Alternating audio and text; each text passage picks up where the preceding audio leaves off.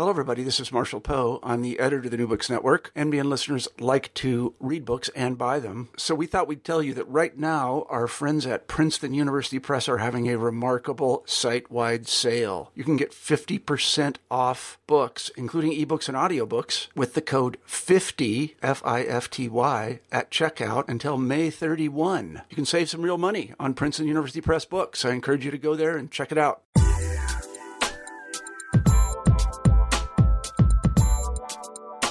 Hi, I'm Carla Nappi, and this is the New Books in Science, Technology, and Society podcast. Welcome to the channel, and thanks for joining us today.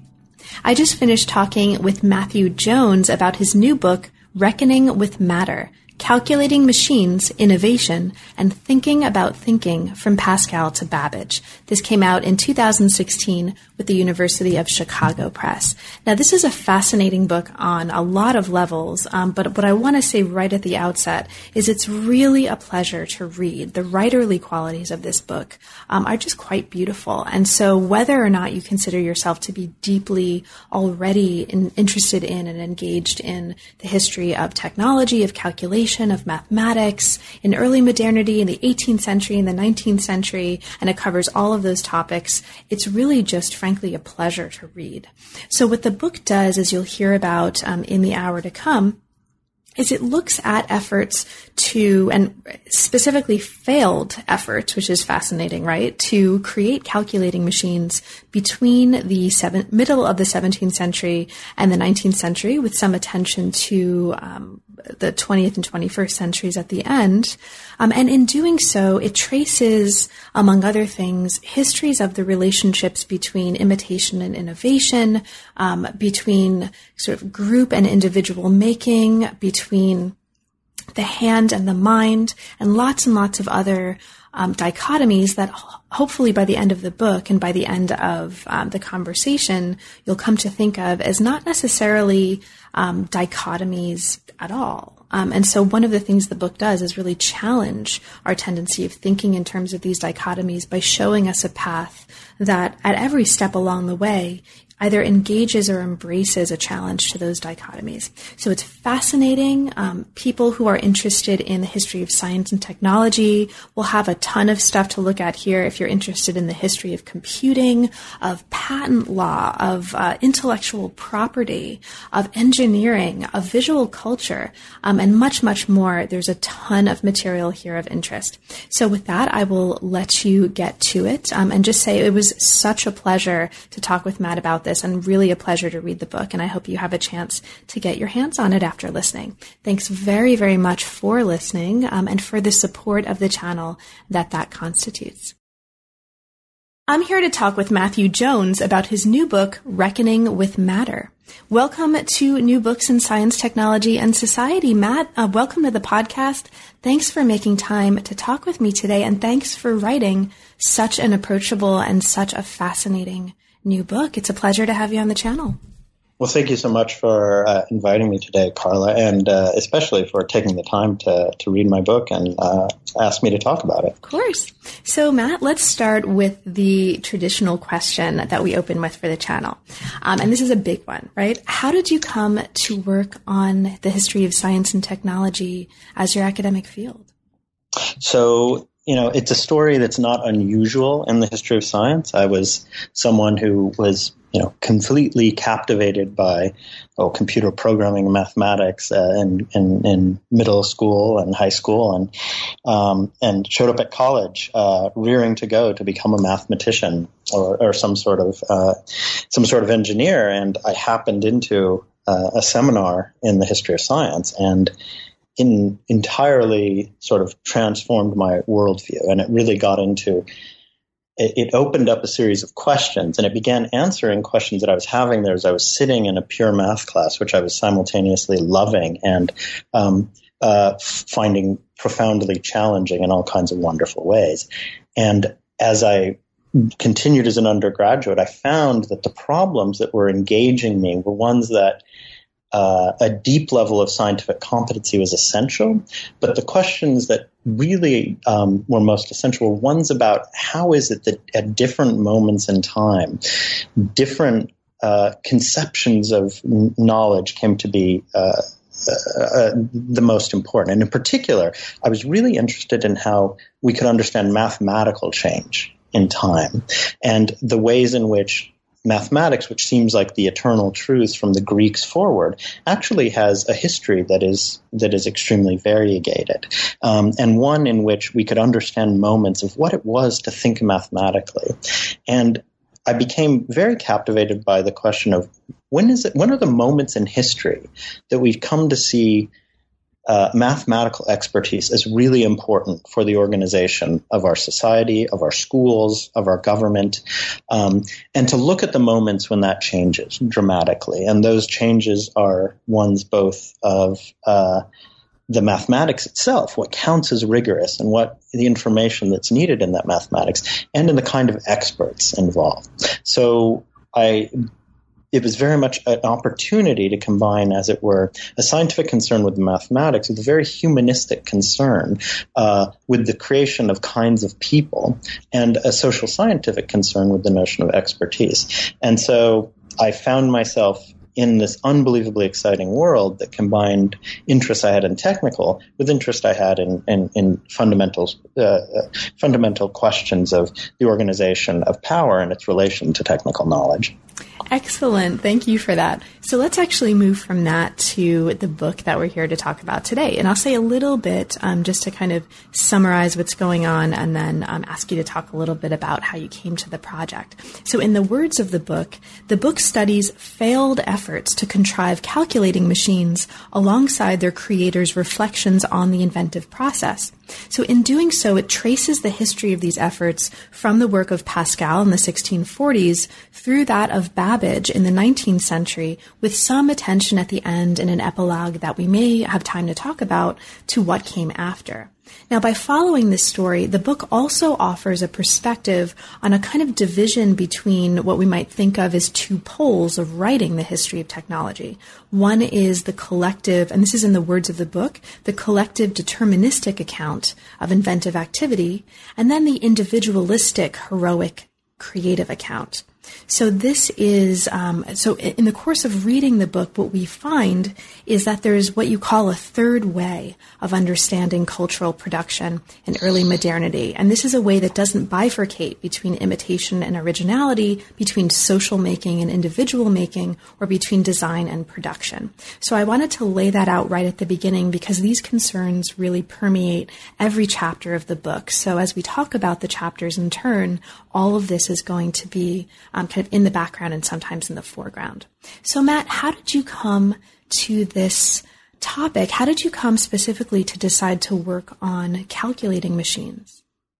So thank you for the extremely lucid summary of some of the key... Mostly from the book. Thank you. So I had written a book about how mathematics was conceived as a form of self-cultivation in the 17th century, a very theoretically minded book about a very abstract practice, and a very abstract practice designed to steel the soul, essentially, against the controversies, the war, the tragedies of early modern Europe. And nonetheless, two of the figures in the book, Blaise Pascal and Gottfried Leibniz, were at once mathematicians and philosophers, but they also are very famous for having produced these machines. And I wanted to get into what did it mean when someone who is famous as a philosopher and mathematician attempted to invent something, to produce something in the material world, and particularly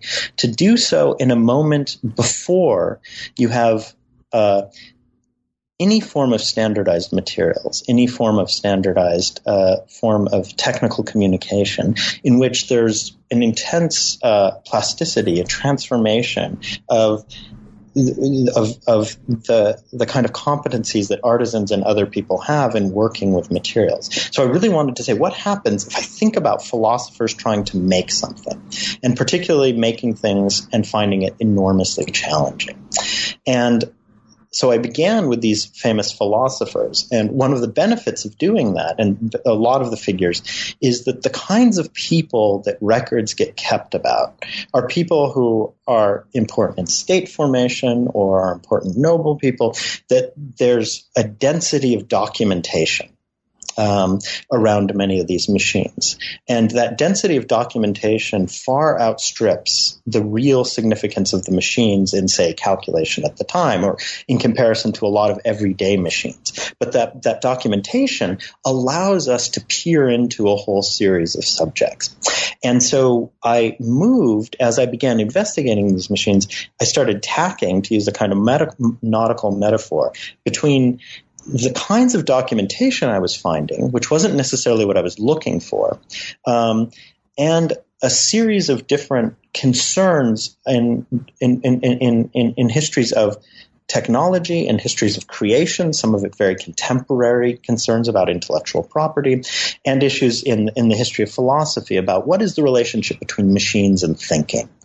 And so the book gradually grew from looking at these two famous figures to investigating some of the artisans that they worked with and trying to learn about them based on the documentation record. Then finding out that much of the documentation, as is often the case, is about transactions about money and ownership and things like that, and linking that with concerns about how do we understand property and ideas.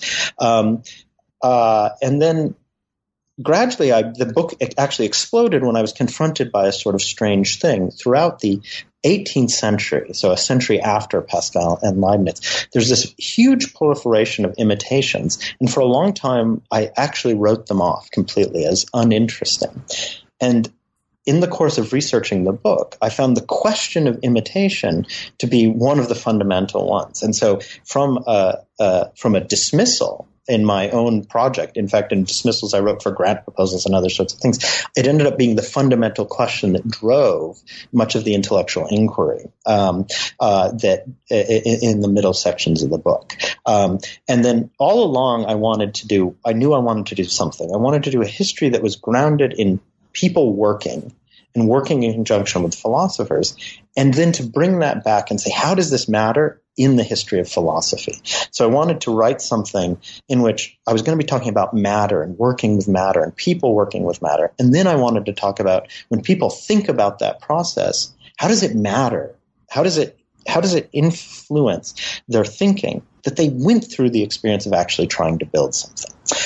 And so that was a goal that I kept all along, and then attempted to weave into the form of many of the chapters.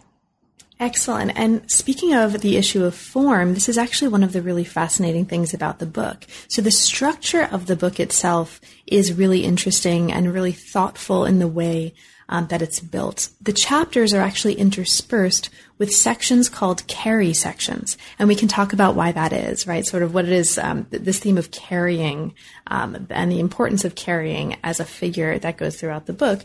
But we'll get to that in a moment. So there are these sections that are carry sections that relate the story of Charles Babbage's difference engine through the lens of the major theme that animates the previous chapter. So there'll be a chapter, there'll be a carry that looks at Babbage, there'll be another chapter, another carry, et cetera, et cetera. Can you talk a little bit about that decision? How did this case of Babbage specifically become so central as the thread that we keep coming back to in these carry sections? And how did you think about and decide on this particular kind of structure for the book? So I knew that I was going to begin with these famous 17th century philosopher figures. And the natural endpoint was Charles Babbage, who produced yet another failed attempt at producing a calculation of it. And early on, I decided I really didn't want to end that way, because it produces a kind of history in which there's a kind of inbuilt developmental story that begins with one philosopher and ends with one philosopher.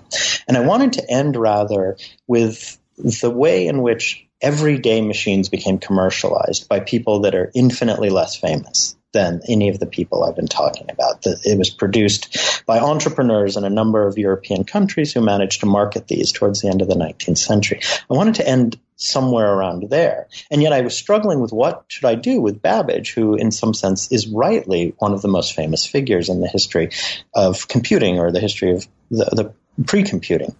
And And so Babbage, like these other figures, has this intense accumulation of documents. And the documents are about all of the themes that I was finding elsewhere.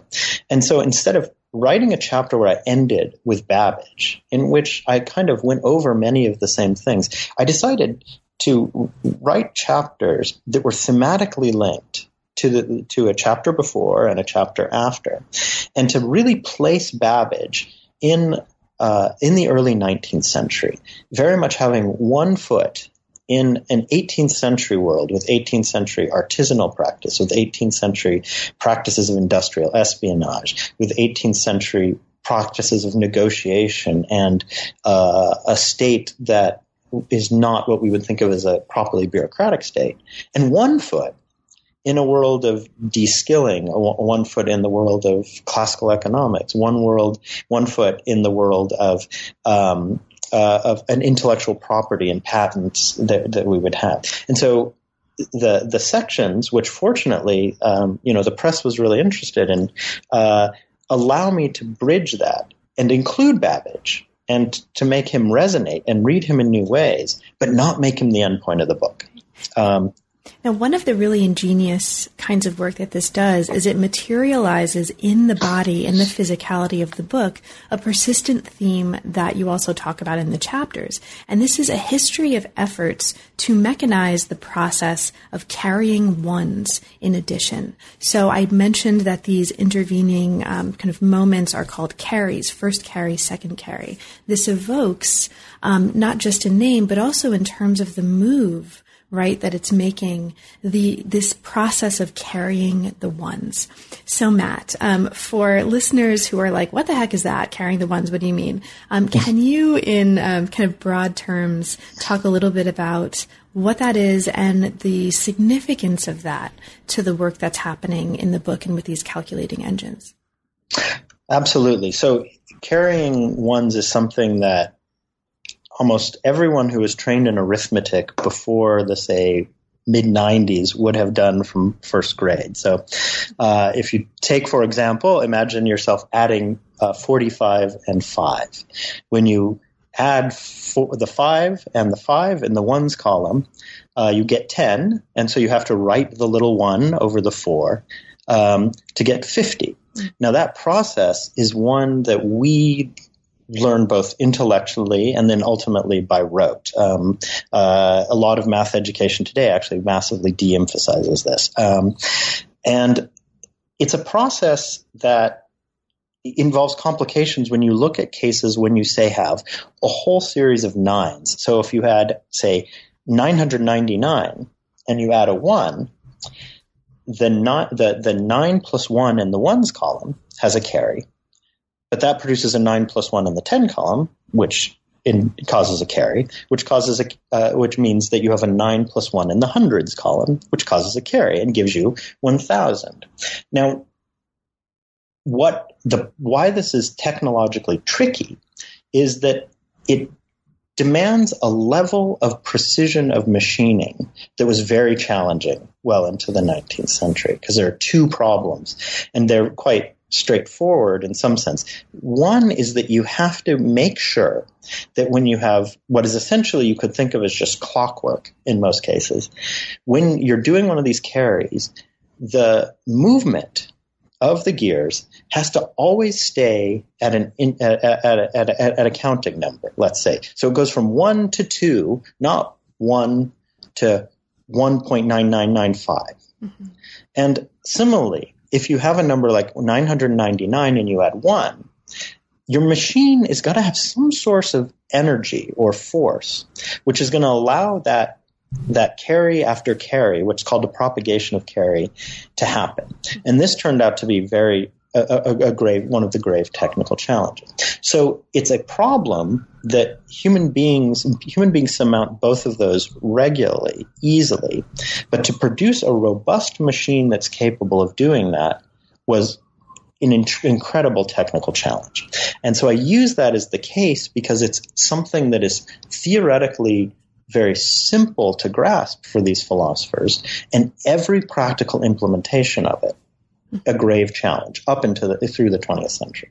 Now, I love this because this really materializes, I think, one of at least for me as a reader, the persistent themes of the book, which is really the kind of drive or the need to think about the physicality of mathematics, right? The physicality of calculation. And it's thinking about how to make a machine that does this. It seems really simple, but it's quite transformative if you really get into this story. And so I really loved that about the book. Now, these challenges that you mentioned, right? Both the way you put this in chapter 1 is converting analog motions to digital results, and propagating carries over a series of digits from right to left by providing enough force. This all comes up in chapter 1.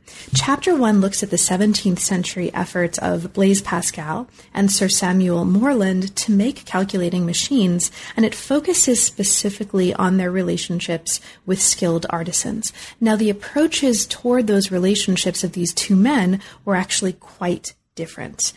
So let's maybe talk just very briefly about each of these cases, just to kind of get a sense of what the range was. Morland, on one hand, celebrated the artisans who constructed his machines. He named them. He gave accounts of their labors. Can you talk a little bit about what you find particularly interesting in his approach to his relationships with artisans in this context?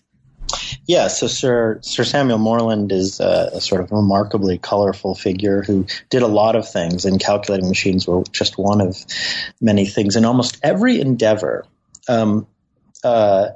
which Morland undertook, most of them unsuccessful, but many producing remarkable things, he was sort of remarkably skilled at bringing together different sorts of people, usually in London, but not exclusively, who had competencies that he didn't.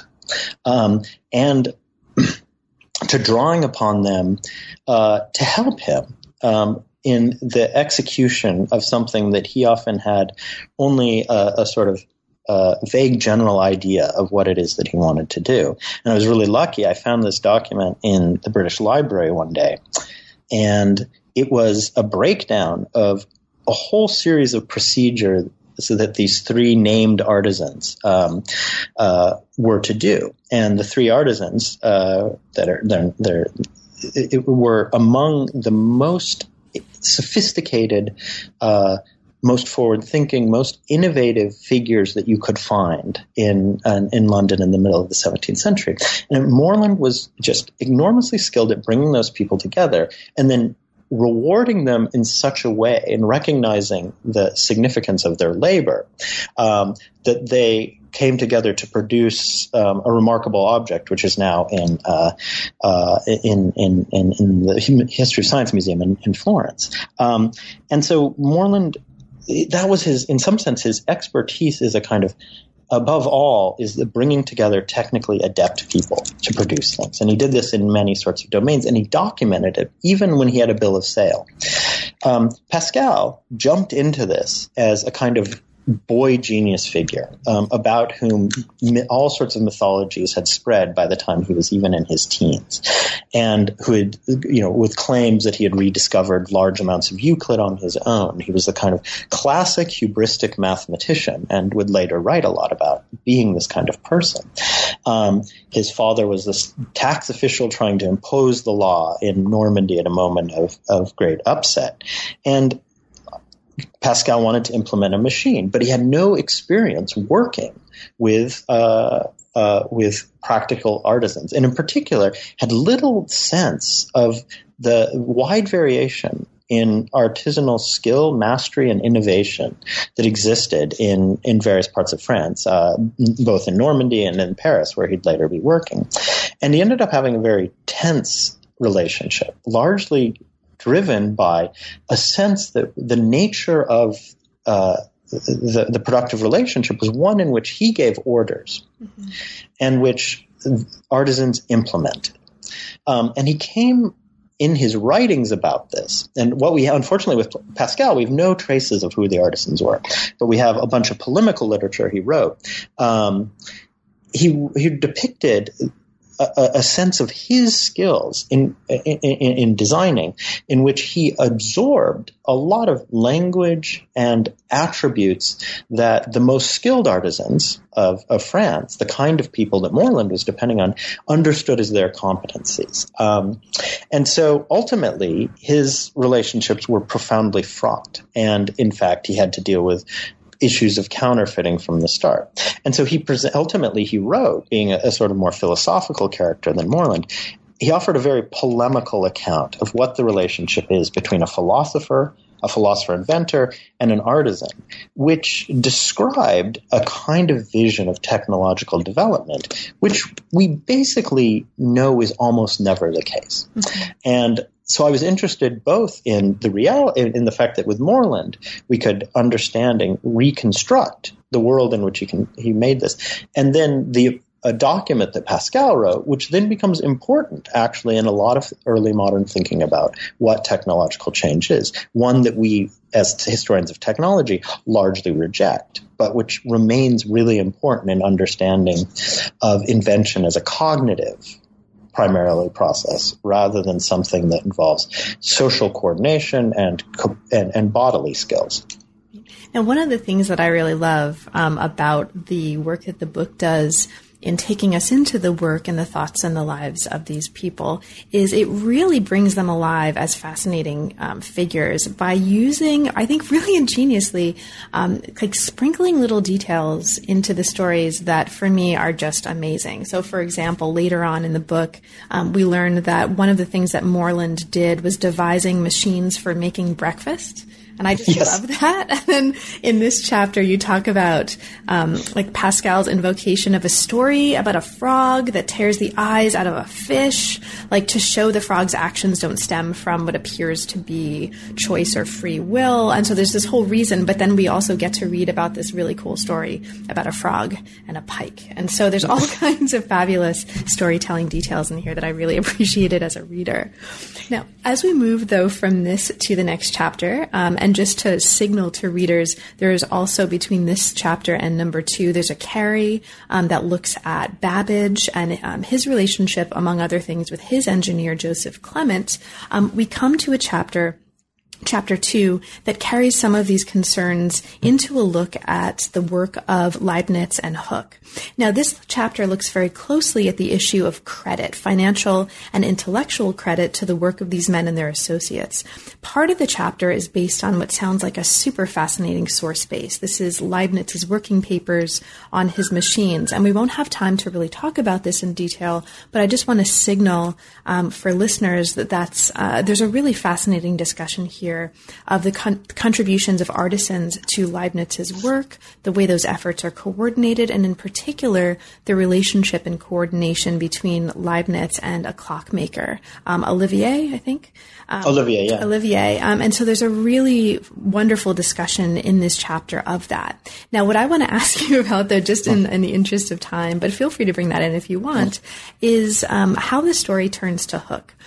Because this evokes an issue that's going to continue to be important in the book, and this is the issue of imitation and originality and creation. So Hooke made actually his own arithmetical engine. He makes it much, much more quickly than Leibniz, and in part, this is due to the fact that he gets a peek at Leibniz's work. So why, for you, Matt, is this significant? Like, why is this a significant part of the story in terms of how you're thinking about this chapter? So,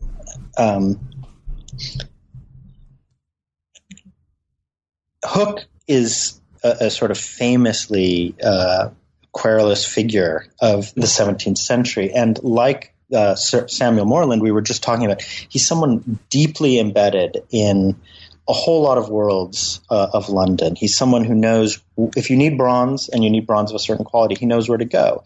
If you need someone to sell you really good springs, he knows a guy. And literally a lot of the book is about the fact that people like Hooke and Moreland know a guy. Mm-hmm. And because knowing a guy is what you need to know material in the 17th century. And so Hooke stands for that. But as you are quite right, it's very much about credit. And the tension between Leibniz and Hooke is one in which you have two different understandings of what it means to have some sort of property or propriety in something you've created. Hooke works very much in a long-standing culture of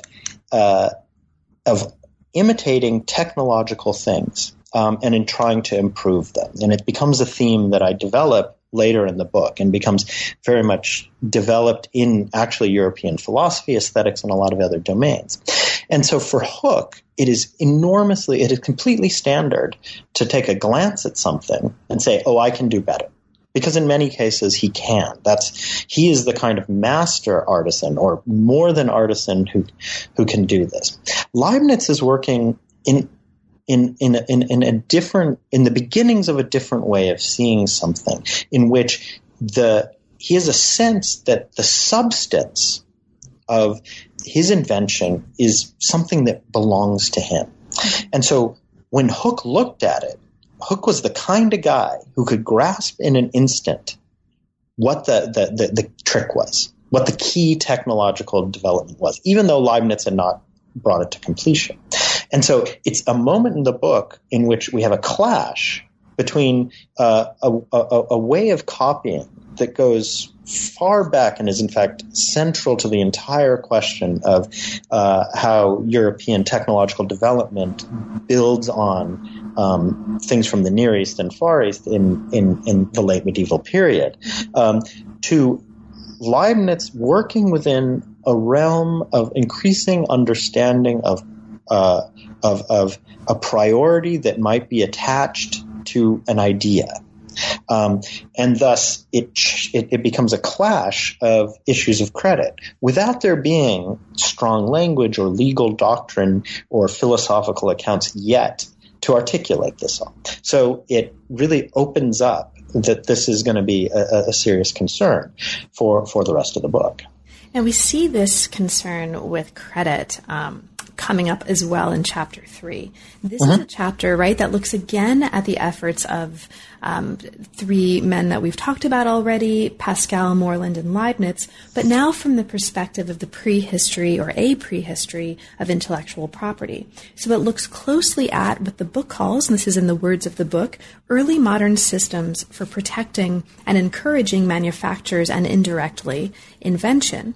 And it does this with the help of an unusual amount of documentation about the machines of these three men. And that amount of documentation, as I think you've already signaled in your opening comments today, is in part due to the fact that they're so well known, right? So we have Pascal, we have Moreland, and we have Leibniz. Now there's a lot that we could talk about in this chapter, Matt, but what I'm going to do is just kind of hit the ball back to you and open up a fairly general question.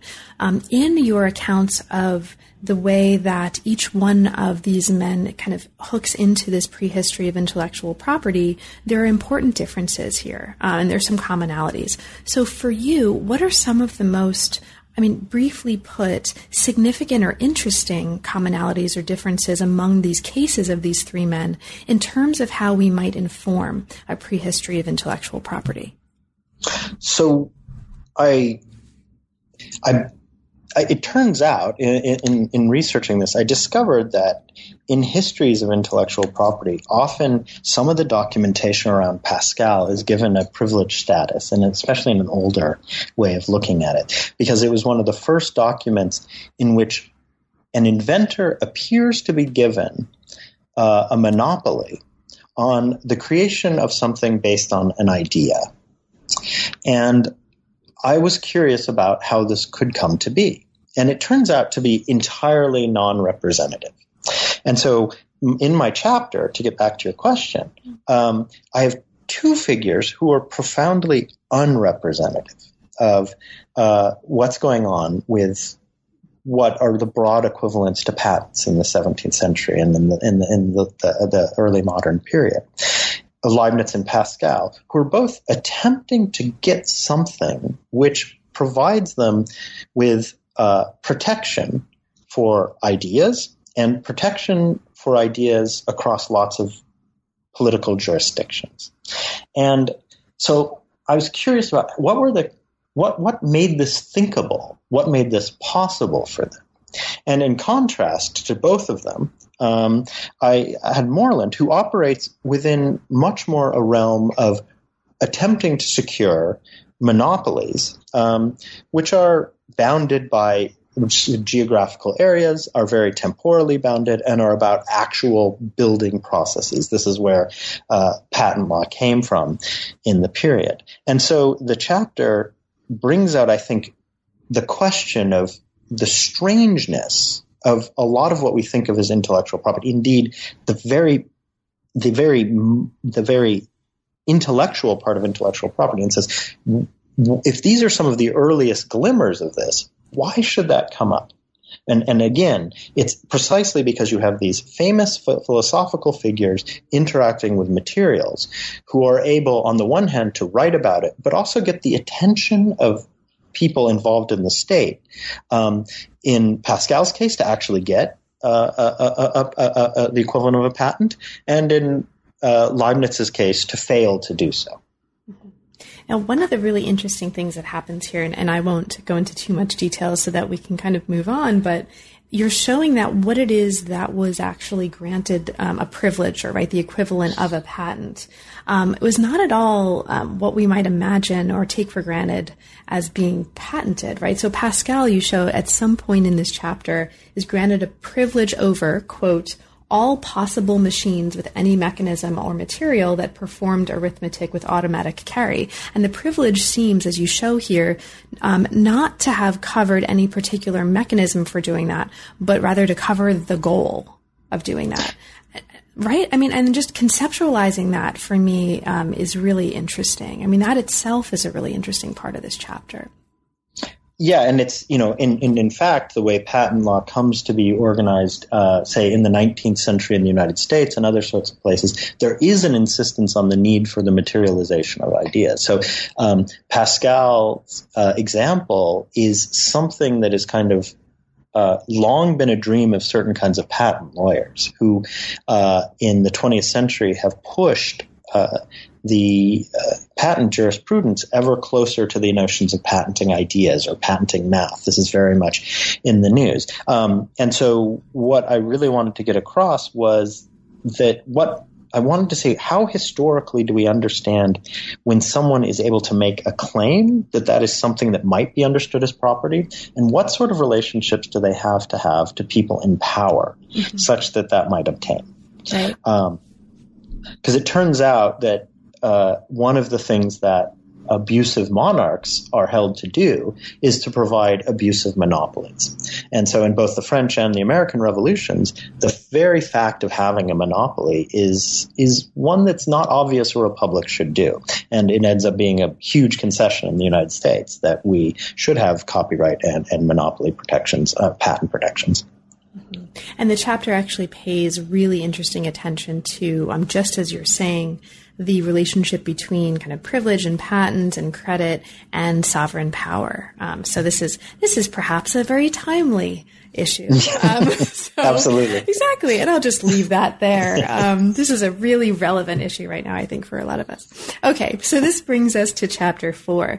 Chapter 4 moves us into the 18th century to look at the emulation of calculating machines across Europe. And so here we get into this really interesting, or we get further rather into this really interesting case, an issue of emulation and imitation. So the chapter pays special attention to the relationship between imitation and innovation in the 18th century, and the vision of invention that's manifest in the cases explored here. And you look at various different cases that are kind of geographically spread out, was one that incorporated emulation within it. So in these cases, and here's what I want to ask you or invite you to talk a little bit about. In these cases, it seems from the chapter that two major factors were in play. One was a notion of emulative invention, and at the same time was the importance of the absence of information about calculating machines. And you kind of show here that these two factors taken together are actually contributing to the production of a whole bunch of calculating machines designed around very different principles. So this is really interesting, Matt, and I would love for you to talk a little bit about what you think is most interesting and important about what's going on in the latter part of what I just said. So the idea, I was really struck when I started investigating all of these imitative machines, which, as I said earlier on, I had absolutely blown off, that so many of the inventors professed ignorance of what had gone before. And in fact, the documentation is relatively clear that they in fact had a real lack of knowledge about their predecessors. This was, I think, it's interesting for a couple of reasons. One is that we live in the wake of one of the major claims about economic development of the 18th century, which is largely that economic development is perhaps best enabled by the sharing of information.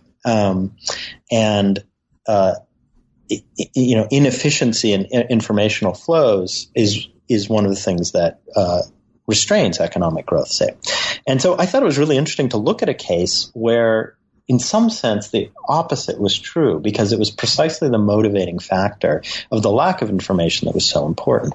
Now, this matters much more broadly. The calculating machines, again, they are small fry compared to the vast number of commodities. But one of the things that's most striking about, of course, 18th century Europe, we increasingly know, is that so much of European innovation in everyday wares, in all kinds of technologies, was what is often referred to as import substitution for goods that were produced in the Far East. And it meant coming up with local ways of replicating everything from cloth to ceramics and other sorts of things, such that you didn't have the flow of species. So the machines ended up being part of actually a very global narrative of Europeans working from a position of technological inferiority.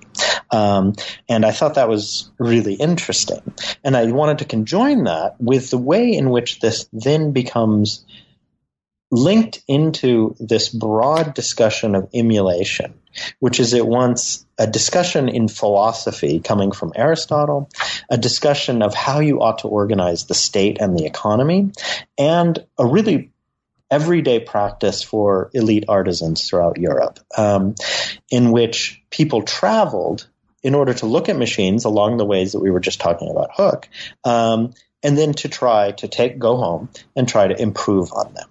And that is given an important economic role and an important philosophical role.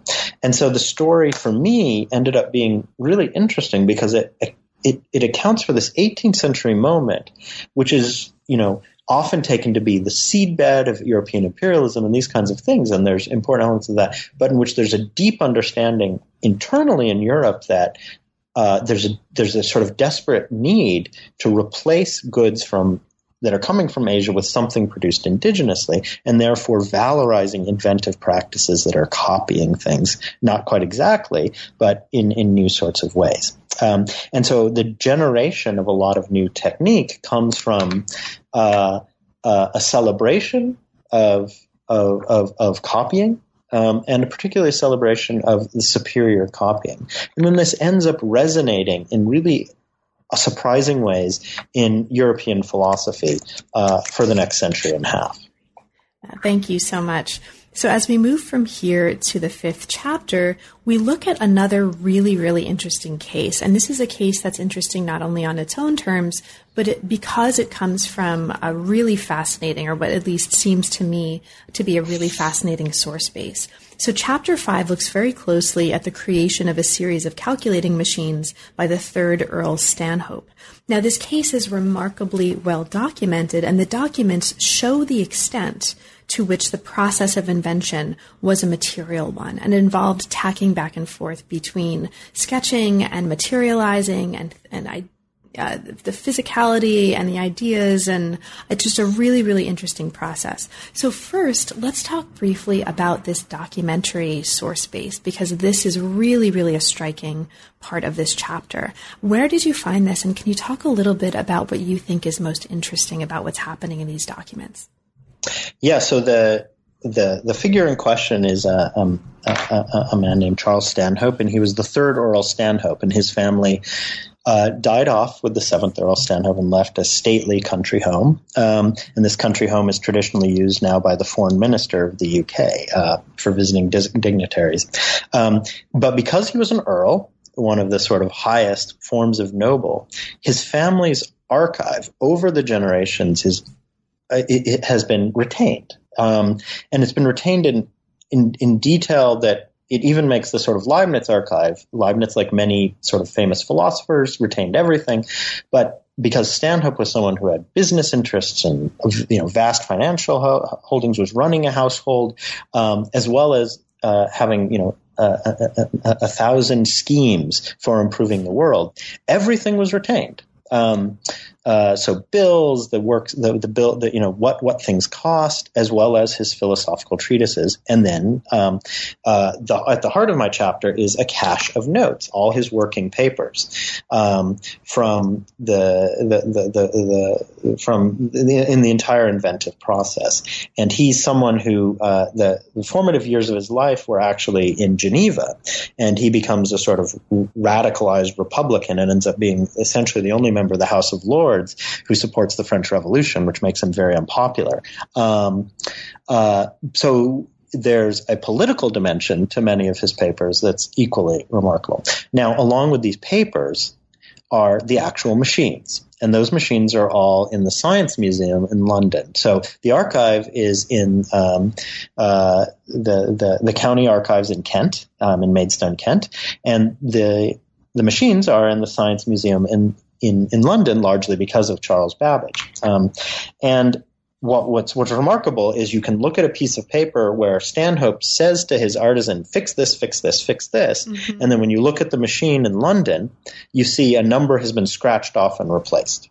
And to have realized that was one of the sort of most wonderful things. I wished I had, I could have the actual documents and the machines in one place, but I was able to have photocopies of the documents, and the machines in one place. And as a result, I was able to sort of rework some of his own process of moving between a partially implemented machine, his drawings of that, and begin to unpack how this process worked by looking at both the documents, not as static things, but things that he was constantly scratching out and saying, this doesn't work, and saying, not this, but use this, and circling this. And then similarly, the machine itself being almost a palimpsest. And the technical guy, a wonderful instrument curator named Michael Wright, writes about this. He's like, this instrument seems like it was a sort of half-hearted multiple attempts at making it work. Well, it was. That's precisely what it was. And so you have a set of documents which are really palimpsestic, and a machine that is palimpsestic. And that it was one of those really lucky things that I came across when I was investigating one of many machines that one could read about in the literature. Now, one of the really cool things that's related to exactly what you were just saying that comes out of this is a kind of perhaps upending of how we might think of the relationship between a sketch and then a thing that you make that's related to the sketch, right? I mean, I think a lot of listeners might assume that, okay, well, the relationship between a sketch and a machine is you sketch the thing and then you make the thing. But you're showing here that the practice of sketching is actually not that at all, right? It's much more back and forth. It's much more, it's just very different. So did you want to talk very briefly about that, about sort of sketching as part of this process and the way that this might challenge how we think about or how we have thought about that relationship?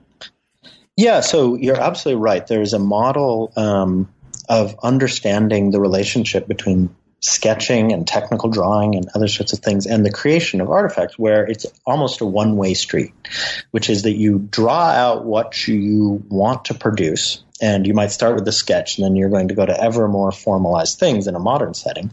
And then you're going to produce it. You're going to materialize it. And that turns out to be both rather rare in history and something the very possibility of we need to understand. Like, when that is true, how does that come to be true?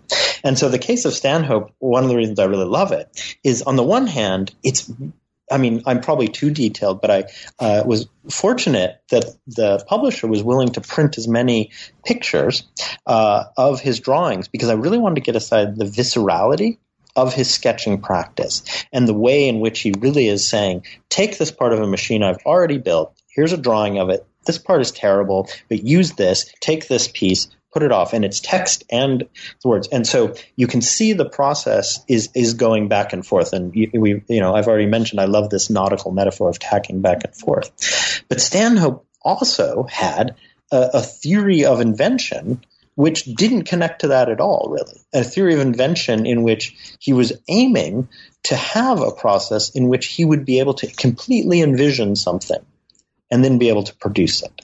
And that combination of, on the one hand, what the real technical practice looked like, this going back and forth in this wonderful generative way, and then a vision, a dream of what would the technological system be such that sketching could be that one-way street, was one that I thought was really interesting and one that helps us open up historically the development of that view of sketching, which, as you said at the beginning of your question, is the one that a lot of us have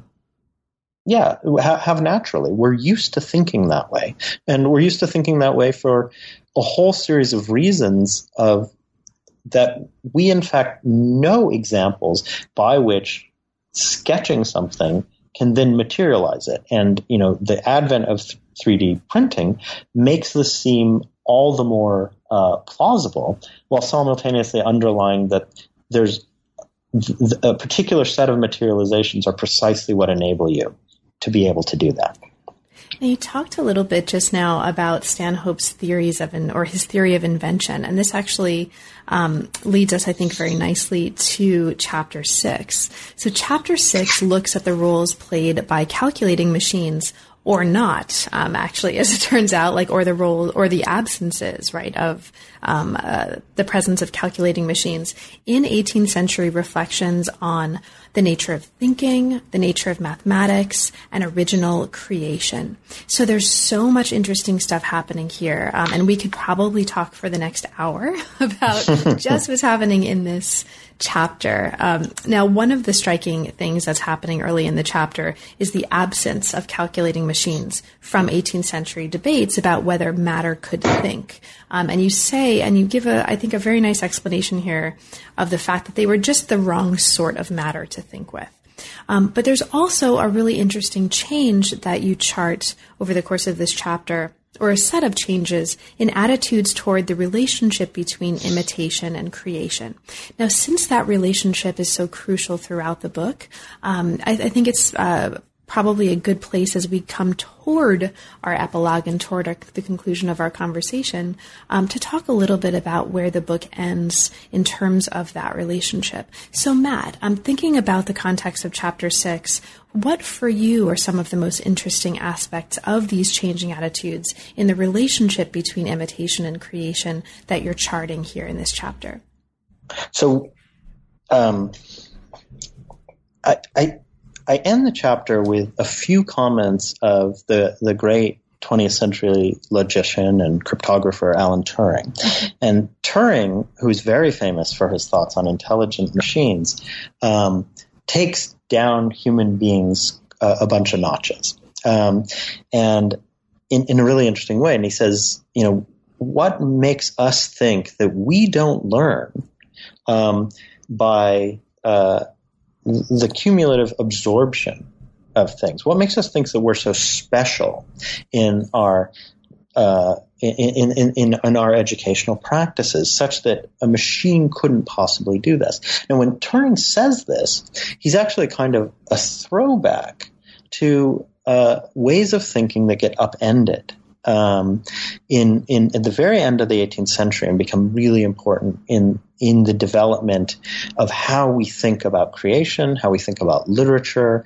how we think about all sorts of forms of high culture in the 19th century. And that shift is one in which it is essential that creative things be original, that they not be in any way determined by pre-existing influences. And those influences are largely understood as somehow matter hitting our eyeballs, whether that matter means the other people's books or other people's machines or other sorts of things. That however we understand creation, there has to be some spark of the divine that is genius. And so, given that the previous chapters of the book are all about the richness of the creative process in the 17th and 18th century, I was really struck to chart how that vision comes to be abandoned and what are some of the conditions under which it is abandoned. And so one of the most famous figures in this entire thing is the great German, the philosopher of Königsberg, Immanuel Kant, who changes his position rather dramatically in his thinking about aesthetics, his theory of art, to one in which he celebrates certain kinds of higher imitation, which is something that's very much part of his contemporaries' thinking about both the economy and arts, to coming to reject it. And so, again, just as a few chapters earlier, I'm interested, how do patents come to be about ideas? Here I'm interested in how does originality become so important, and why does it seem so toxic to have influences on us? And ultimately, this speaks to the questions that you mentioned at the very beginning of our discussion about some of the things motivating the book, which is how we understand cultural creation, including technological creation. Is it something determined by pre-existing influences, or is it something driven by sort of mental processes, especially that of great geniuses? And this is a moment in which it's the latter that is coming to be celebrated, particularly in the strata of high culture. While all along, and in the realm of practical economic things, the facts of imitation, especially industrial espionage, are all there on the ground. So I wanted to highlight, in some sense, the oddity of that shift and understand a little bit of how that came to be possible in the late 18th and early 19th century. Great. Well, Matt, thank you so much for making time for all of this. I just want to flag for listeners, all the way through, we've been talking mostly about the chapters. There's also in the book, in a way that we haven't been talking about just entirely because of time, there's a thread that looks specifically, just as a reminder, at Charles Babbage's work in a series of carries. So if we had another hour, we would be talking all about Charles Babbage. But this is just to remind listeners, when they become readers, if they haven't already, that when they open the book, there's also this really rich story of how all of these themes and more that we've been talking about shape and inflect and can be reflected through a look at Charles Babbage's work on calculating machines. Now, some of that also takes the story into the 20th century to look at efforts to build a difference engine and look at the kind of ways that the builders of this difference engine engaged with and kind of evoked the kind of working strategies that they took from Babbage's work, which is really, really interesting. And also one of the carries, the final carry, or the epilogue, talks, among other things, at the way that we might understand programming and programmers today as part of and in the context of an extension of this story. So there's a lot here. So hopefully listeners will become readers and have a chance to read all of that after listening. But in the meantime, Matt, there's of course a ton of stuff that we haven't had a chance to talk about. Is there anything in particular that hasn't come up but that you'd like to mention for listeners? Just briefly, I think something you evoked at the beginning, I am interested in, well, where does this belong in the history of computing? And throughout the book, I'm very much cataloging and exploring people's struggles with the development of materials and their relationship to the development of ideas. And one thing I hope the book does is to bring us into thinking of how we are going to explain a lot of a technological change which doesn't fall into these two bifurcations, into this bifurcation of either thinking we need to fall in a sort of materialist history of the development of machines and labor history and a lot of sort of things, or an idealist one where it's the great invention of Leibniz or Turing. I'm hoping actually to get people to understand not one answer to that question, but in fact often really different relationships between those two poles are what are most generative, whether that's in the 17th or 18th century or in dealing with a lot of really contemporary issues about creation and credit today that have really been important in the open source and free software movements, but are really going to be sort of concrete struggles in which the thoughts about how technology develops really should be impacting how we think about public policy of ownership in things and how that ownership limits or encourages creation. So now that the book is out, what's next for you, Matt? What are you currently working on and inspired by? So I've jumped a bunch of centuries. I said at the very beginning of the interview, I'm really interested in when do mathematicians different kinds of mathematicians end up as experts. So I've moved from Leibniz, who wanted to have a particular kind of mathematics and be a master that would be the sort of master discipline of the German state in the Baroque period, to the contemporary data sciences, which are either the panacea, the cure-all for everything we have, or the biggest demon that's coming along. And so I've been charting the development of this movement known as data mining. And where did it come from? How is it different from earlier mathematical procedures?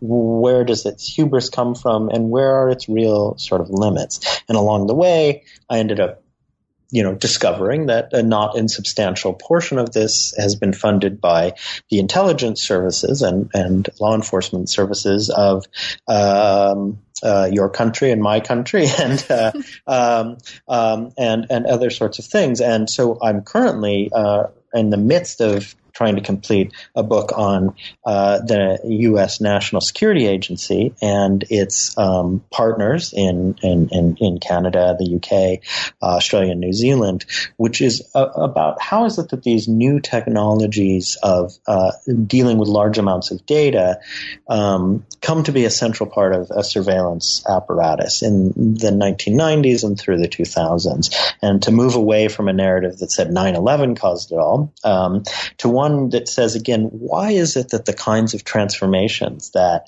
happen in Canada, the UK, and the United States in the wake of 9/11, what makes those possible in terms of technological developments about new computational and mathematical technologies, as well as legal transformations such as the idea that so-called metadata is not something that is constitutionally protected, whether you're in the U.S., Canada, or it doesn't fall into human rights regimes in other sorts of nations. So again, it's an attempt to really say what is the relationship between transformations in mathematical expertise and transformations in legal and political structures.